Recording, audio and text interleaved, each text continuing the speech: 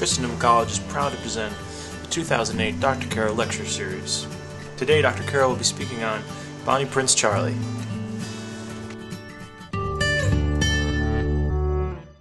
Let us begin. Welcome, everybody. Let's go ahead and begin with the prayer.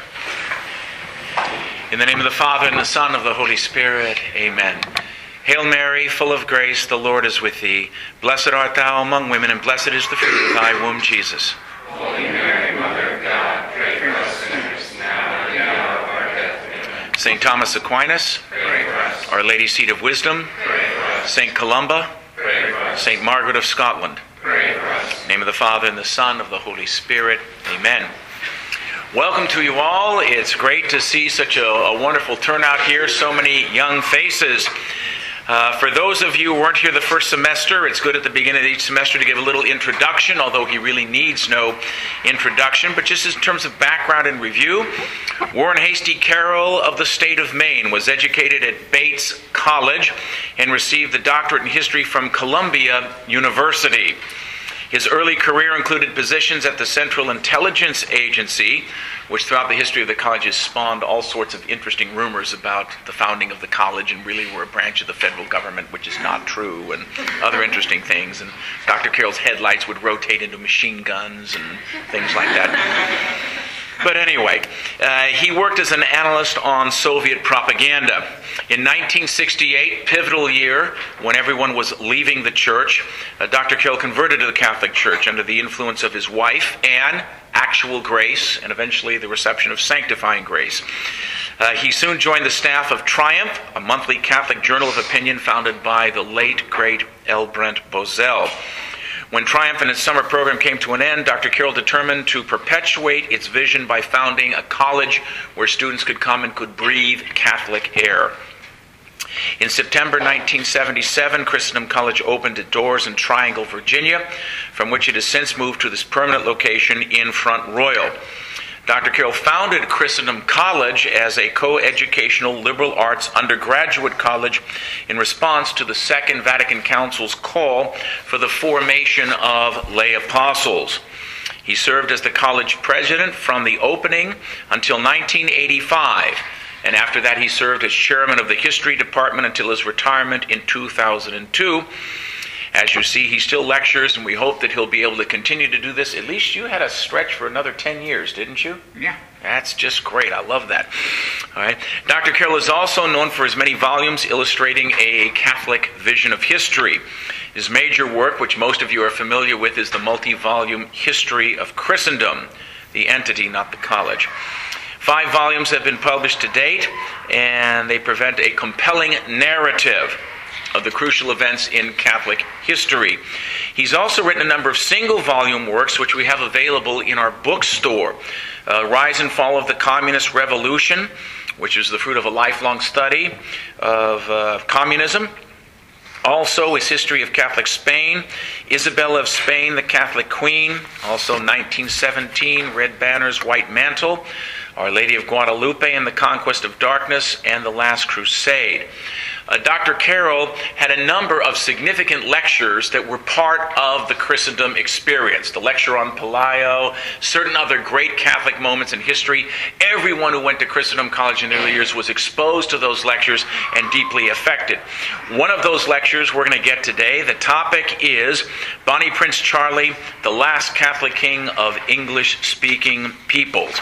And of course, there's a whole number of beautiful Jacobite songs that have been woven around the whole story of Bonnie Prince Charlie, which we continue to sing here at the college on different occasions, including St. Patrick's Day. So without any further ado, let's give a warm welcome to our founding president in this, our 30th anniversary, Dr. Warren Carroll.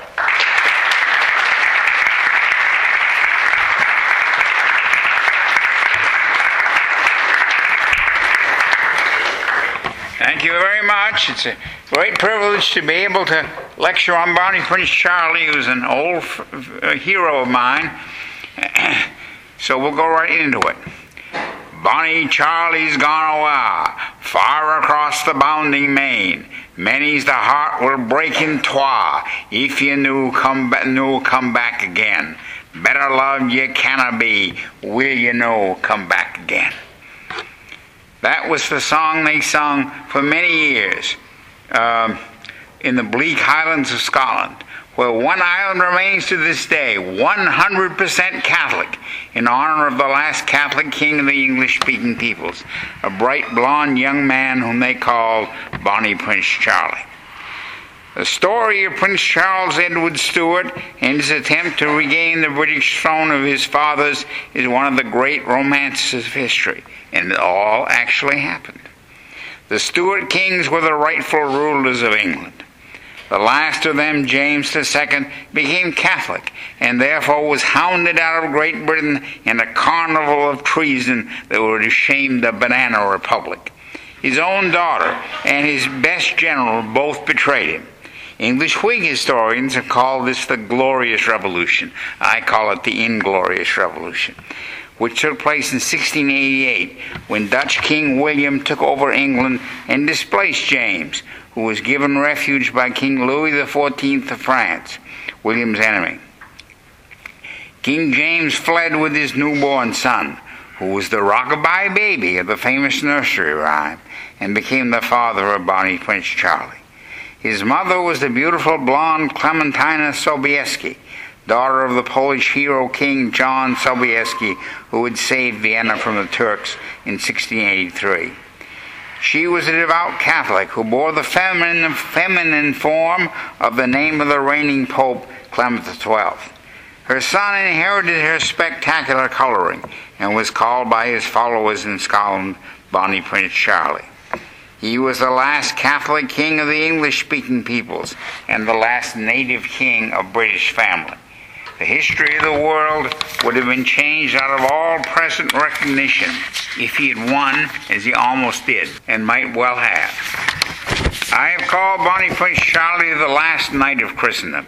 He was Catholic, born on the last day of 1720, raised in Rome, and received an audience by Pope Clement XII, for whom his mother was named, when he was only 6 years old.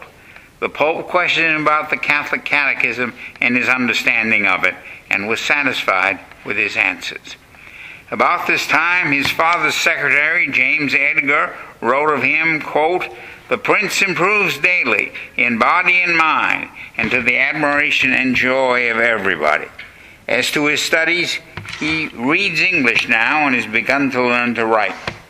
He speaks English perfectly well, and the French and Italian very little worse. He is most alert in all his exercises, such as shooting.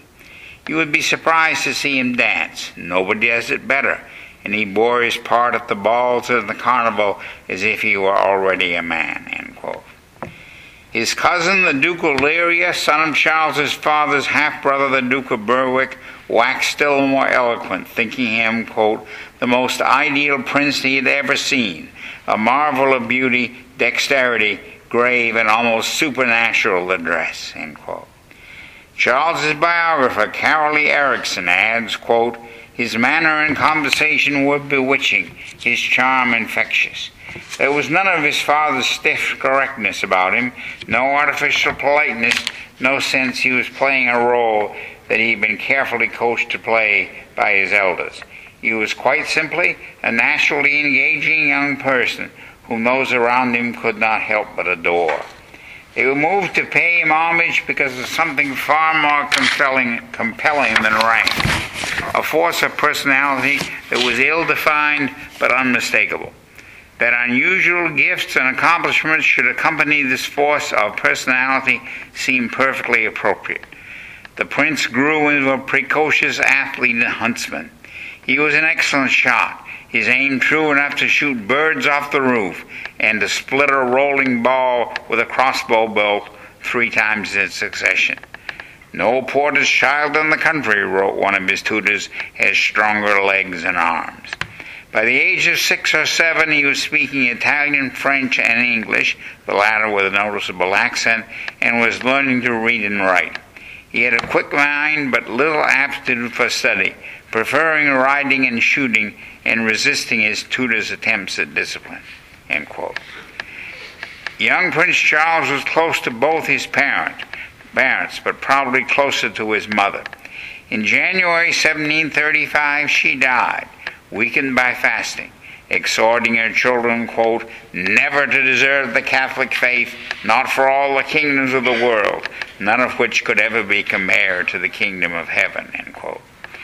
In 1736, Prince Charles traveled to Milan and Venice, where he said, obviously thinking of his royal destiny, had I soldiers, I would not be here now, but wherever I could serve my friends, end quote.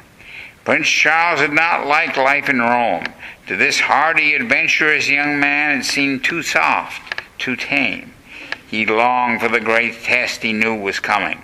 In September 1740, he wrote to the clans of Scotland, promising soon to deliver them from the yoke of German George, who now ruled Great Britain because of a distant dynastic connection, though he did not speak one word of English.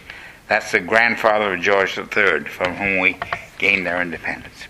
In June 1742, Prince Charles was visited by the newly elected Pope Benedict XIV. Here is a description of Prince Charles Edward Stuart in 1742 on the eve of his epic adventure. Quote, tall above the common stature, his limbs are cast in the most exact mold. His complexion has in it somewhat of uncommon delicacy. All his features are perfectly regular and well turned, and his eyes the finest I ever saw. But that which shines most in him, and renders him without exception the most surprisingly handsome person of this age, is the dignity that accompanies every gesture. There is indeed such an unspeakable majesty diffused throughout his whole mien, such as is impossible to have any idea of without seeing, and strikes those that have with such an awe as will not suffer them to look on him for any time, unless he emboldens them by his great affability. End quote. No wonder the Scots called him Bonnie Prince Charlie. If Charles were to succeed in his daring venture, he must have the aid of France, Scotland's old ally.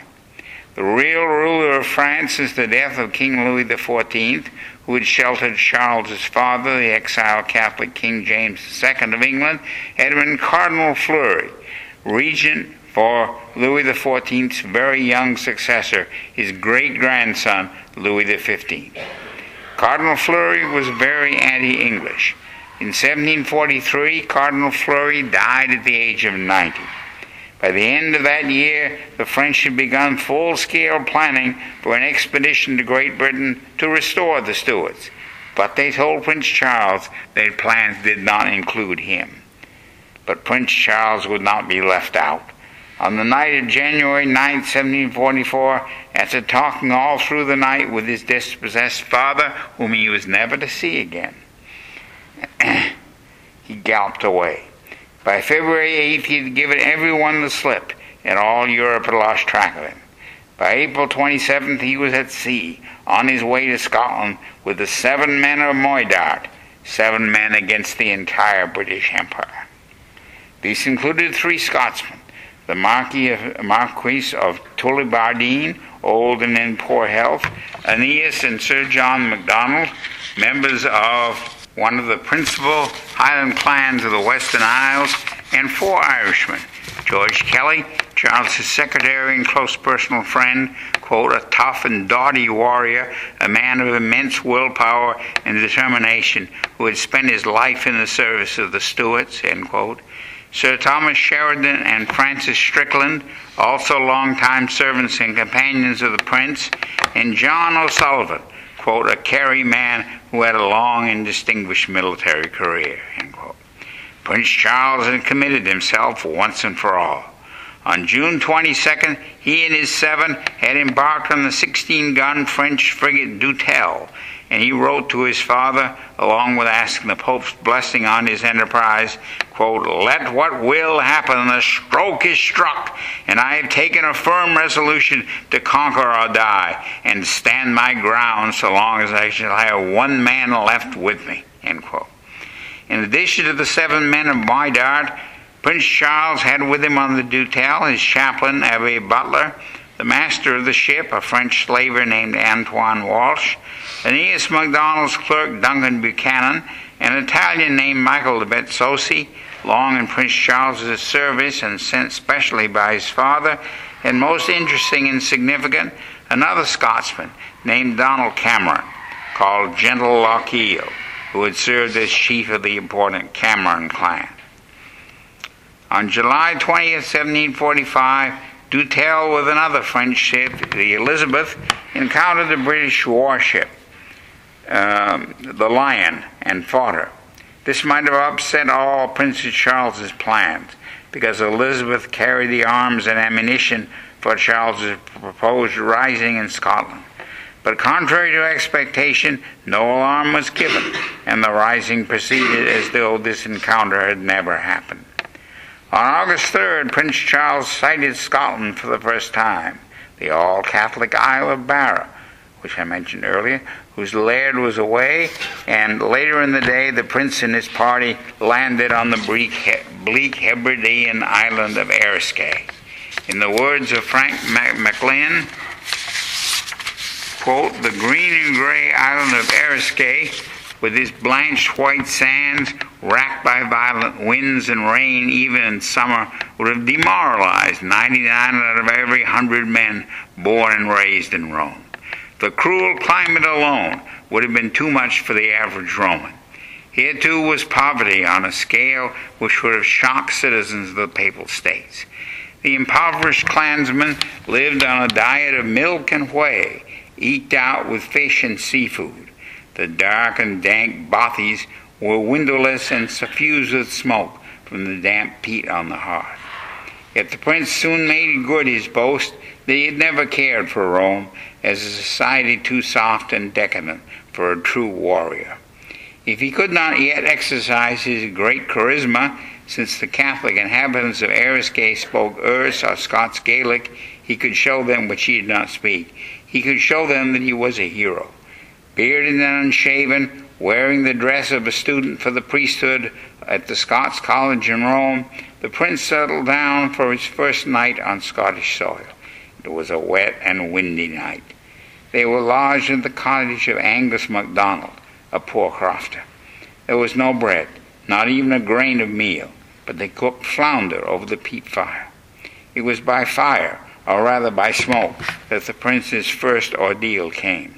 Since there was no chimney in the bothy, but only a hole in the roof, the lungs accustomed to the groves of cisterna and the forests of Navarre soon protested. The prince was forced to make frequent trips to the door to inhale fresh air.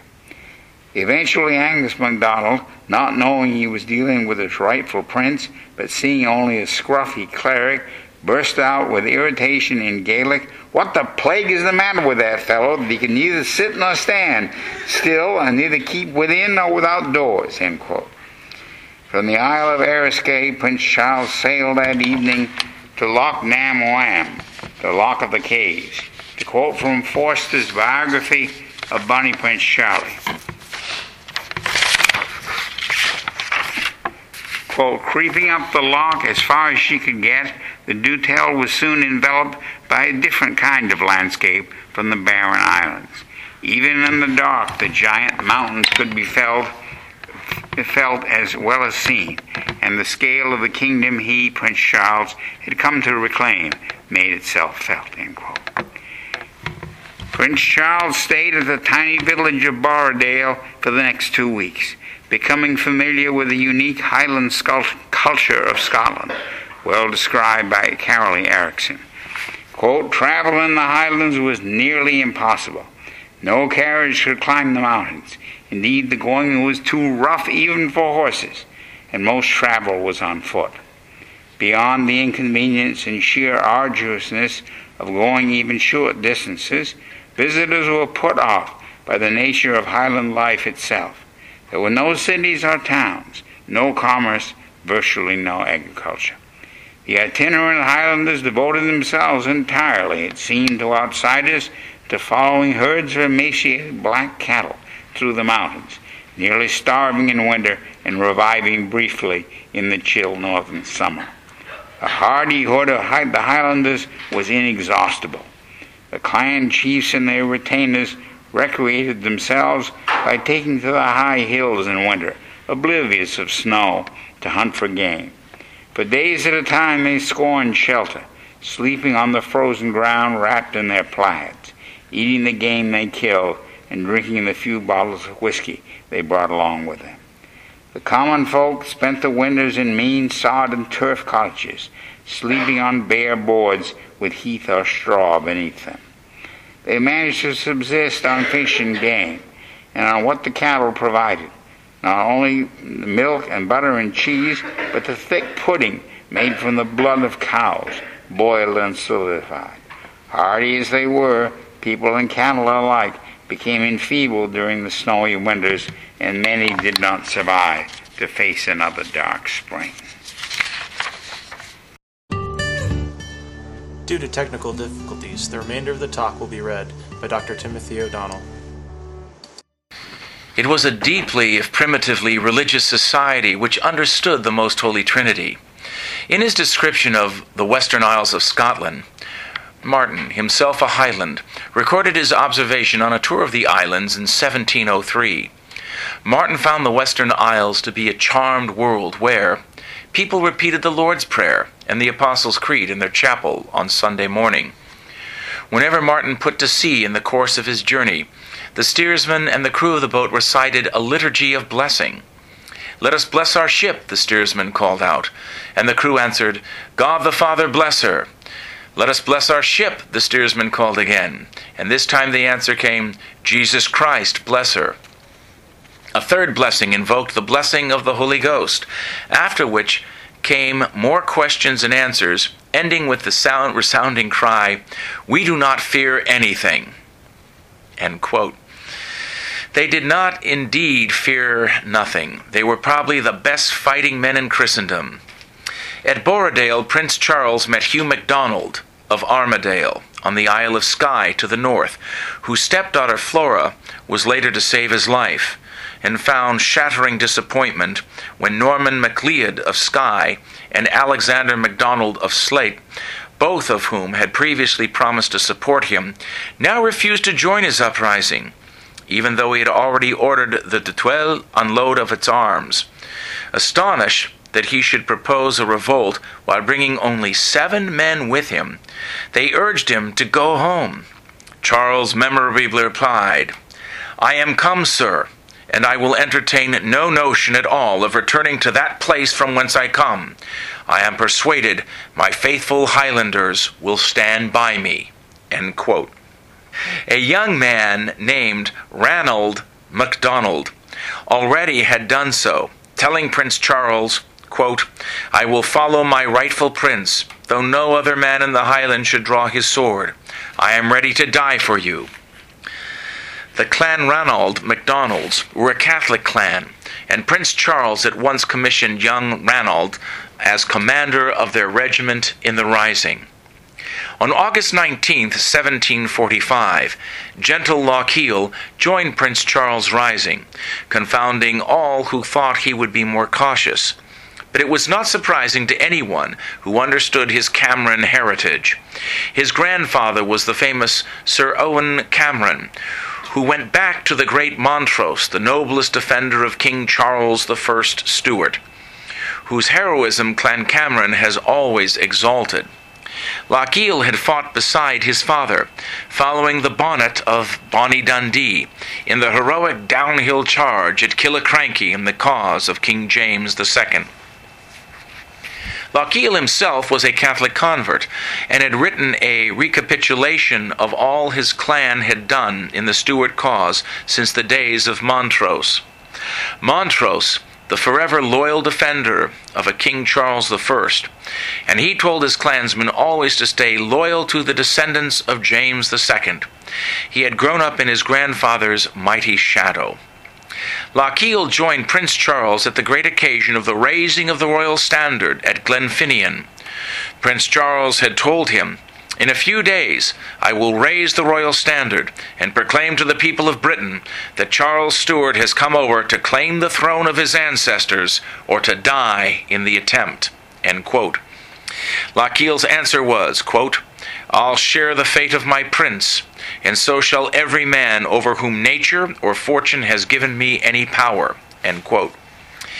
Baron Porcelli says of Glenfinnan, quote, "The spot was well chosen. Some 18 miles west of Fort William, it forms a narrow valley, bounded by high and rocky mountains, through which flows the River Finian.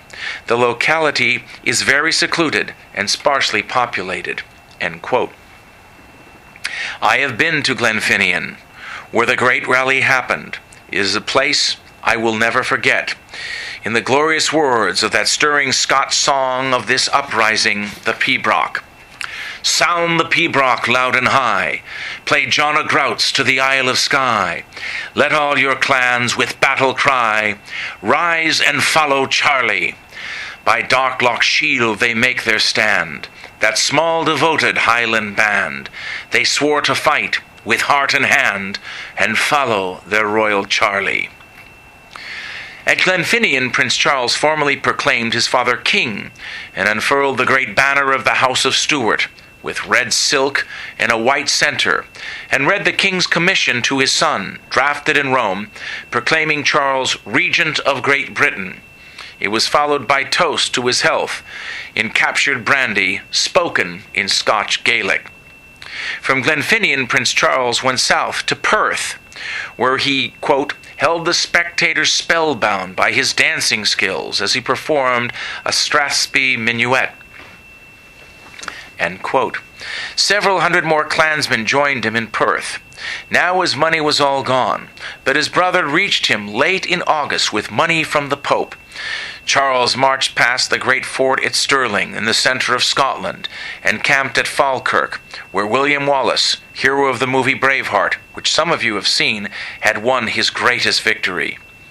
On September 16, 1745, Prince Charles called on the city of Edinburgh, the capital of Scotland, to submit to him, and it did submit on the following day.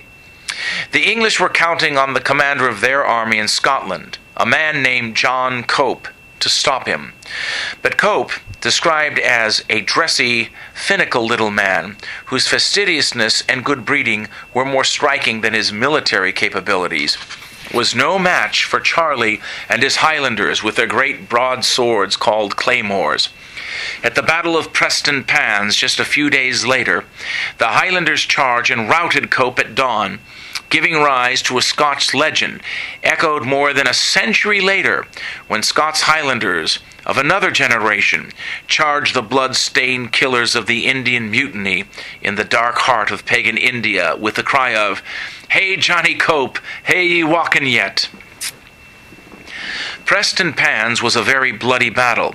After it, in the first of many demonstrations of his chivalry, which justify calling him the last knight of Christendom, Charles said he was sorry that so many of his subjects had been killed or wounded. On September 22nd, 1745, the only Sunday he spent in Edinburgh, Charles showed that he had learned from his grandfather the value of religious toleration, which James II had always both preached and practiced, telling the city's many Presbyterian ministers to conduct their Sunday services as usual. On October 14th, a special envoy from Louis XV of France, the Marquis de Guy, arrived in Scotland, promising help to the Prince Charles. On October 30th, the Prince announced, at an acrimonious council of war, that he was committed to the invasion and conquest of England, as well as of Scotland. He was in England early in November, and on November 16th proclaimed James III at Market Cross in Carlisle, in the north of England. Carlisle surrendered to him on November 18th as he rode into the city on a white horse. The next day, Prince Charles made triumphant entry into Manchester, where a whole regiment was enlisted. On December 6th, Charles reached Derby in England, only about 100 miles from London. That day was called Black Friday because of a financial panic in London caused by the approach of Charlie's army. But it was the blackest of days for the prince and his adherents, because it was then that the fateful decision was made to abandon the invasion of England and retreat to Scotland. Charles deferred, even when all his instincts told him to press on, to the advice of Lord George Murray, his most experienced general, who was disturbed by reports of large English armies ahead. Frank McLynn says of this critical decision, quote, "The debate about Derby can never be satisfactorily resolved.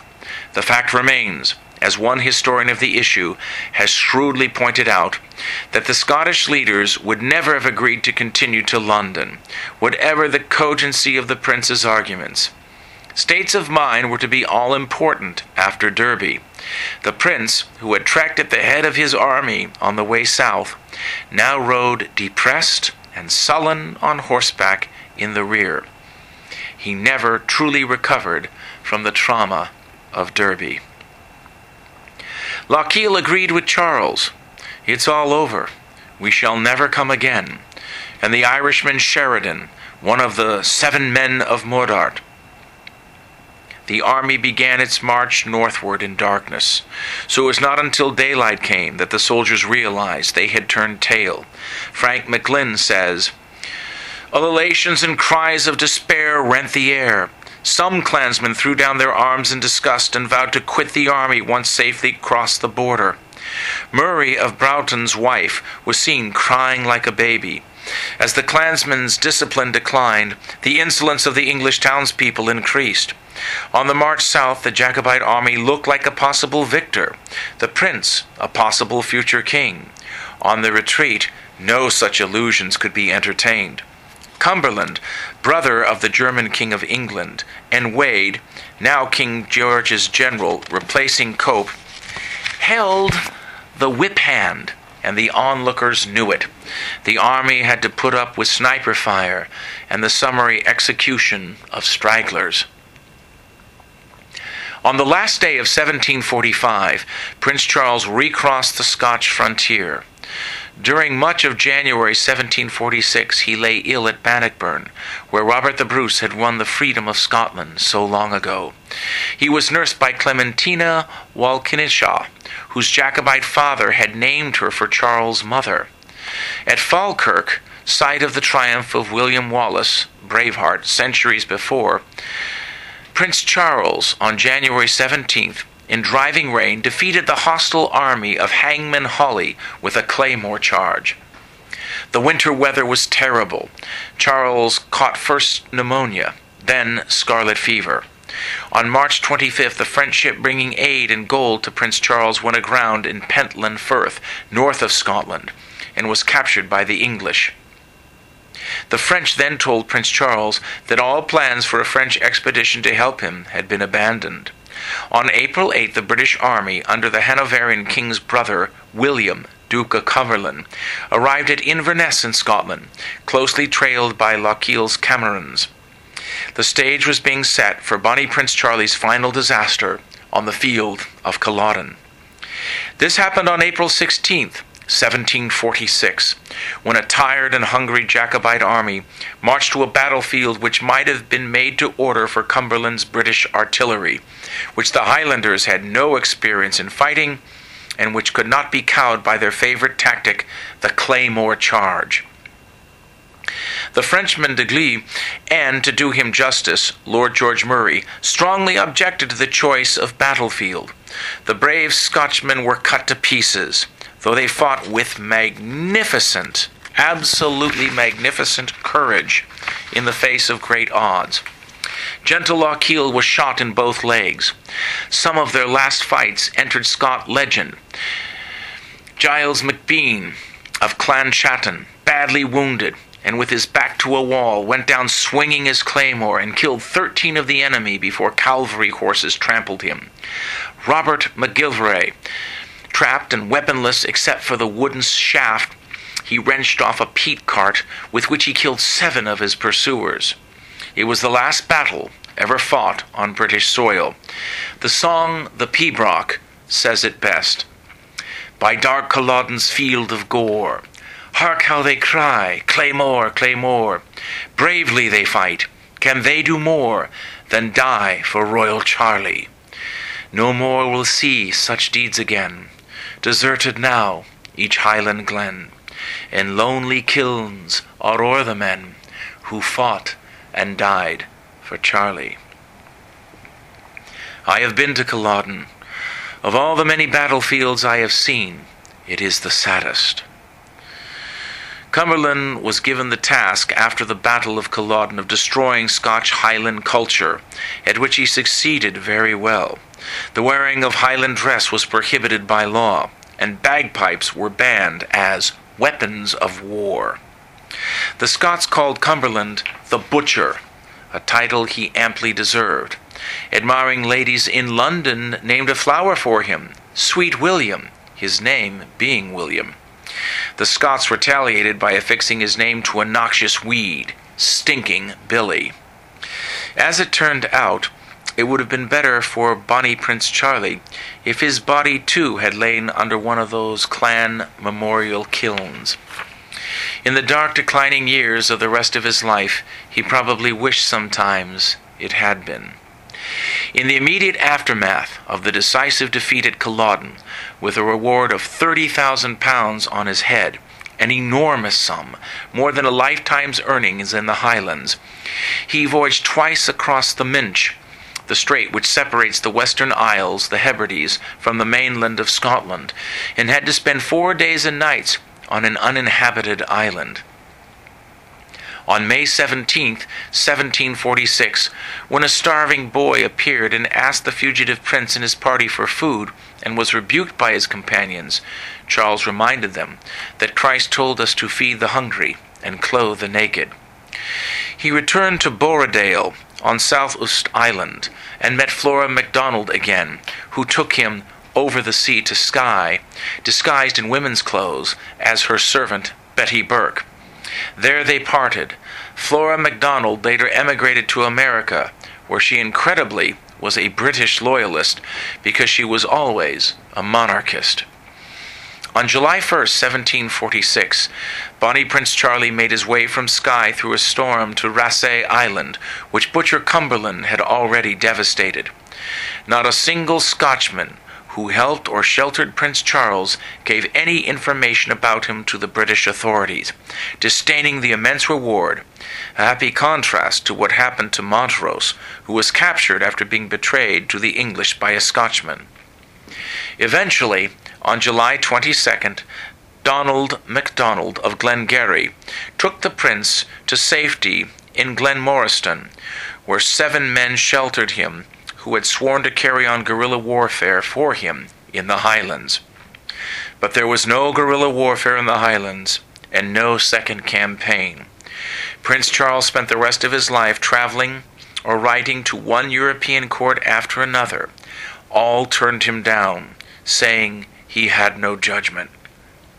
He ended by drowning his sorrows in alcohol and sin, and condemning his brother Henry, who had become a cardinal of the church, and was therefore forbidden to produce descendants. It was a tragic ending to a magnificent story. If you ever go to Scotland, try to visit Glenfinnan, where the Scots rallied to their true king, the last Catholic king of the English-speaking peoples, and try to visit the battlefield of Culloden in the north, where the Scots so bravely gave their lives for him. Or see the remote island in the northern seas near the Isle of Skye, where Flora MacDonald's is memorialized. There you too can commemorate bonny Prince Charlie, your last king. As a final footnote to Dr. Carroll's wonderful talk, I would simply mention that bonny Prince Charlie, along with his father, James III, and also his brother, Cardinal Henry, are interred together in the crypt of St. Peter's Basilica. And there's a beautiful Stuart monument on the main nave just off on the left side to commemorate the fallen house of Stuart. We have hope that bonny Charlie made it to heaven. He died a faithful Catholic, receiving the last rites of the Church, and his brother, Cardinal Henry, saw to it that over 500 masses were said for the repose of the soul of the bonny prince. Thanks for listening, and find out more about Christendom College at www.christendom.edu.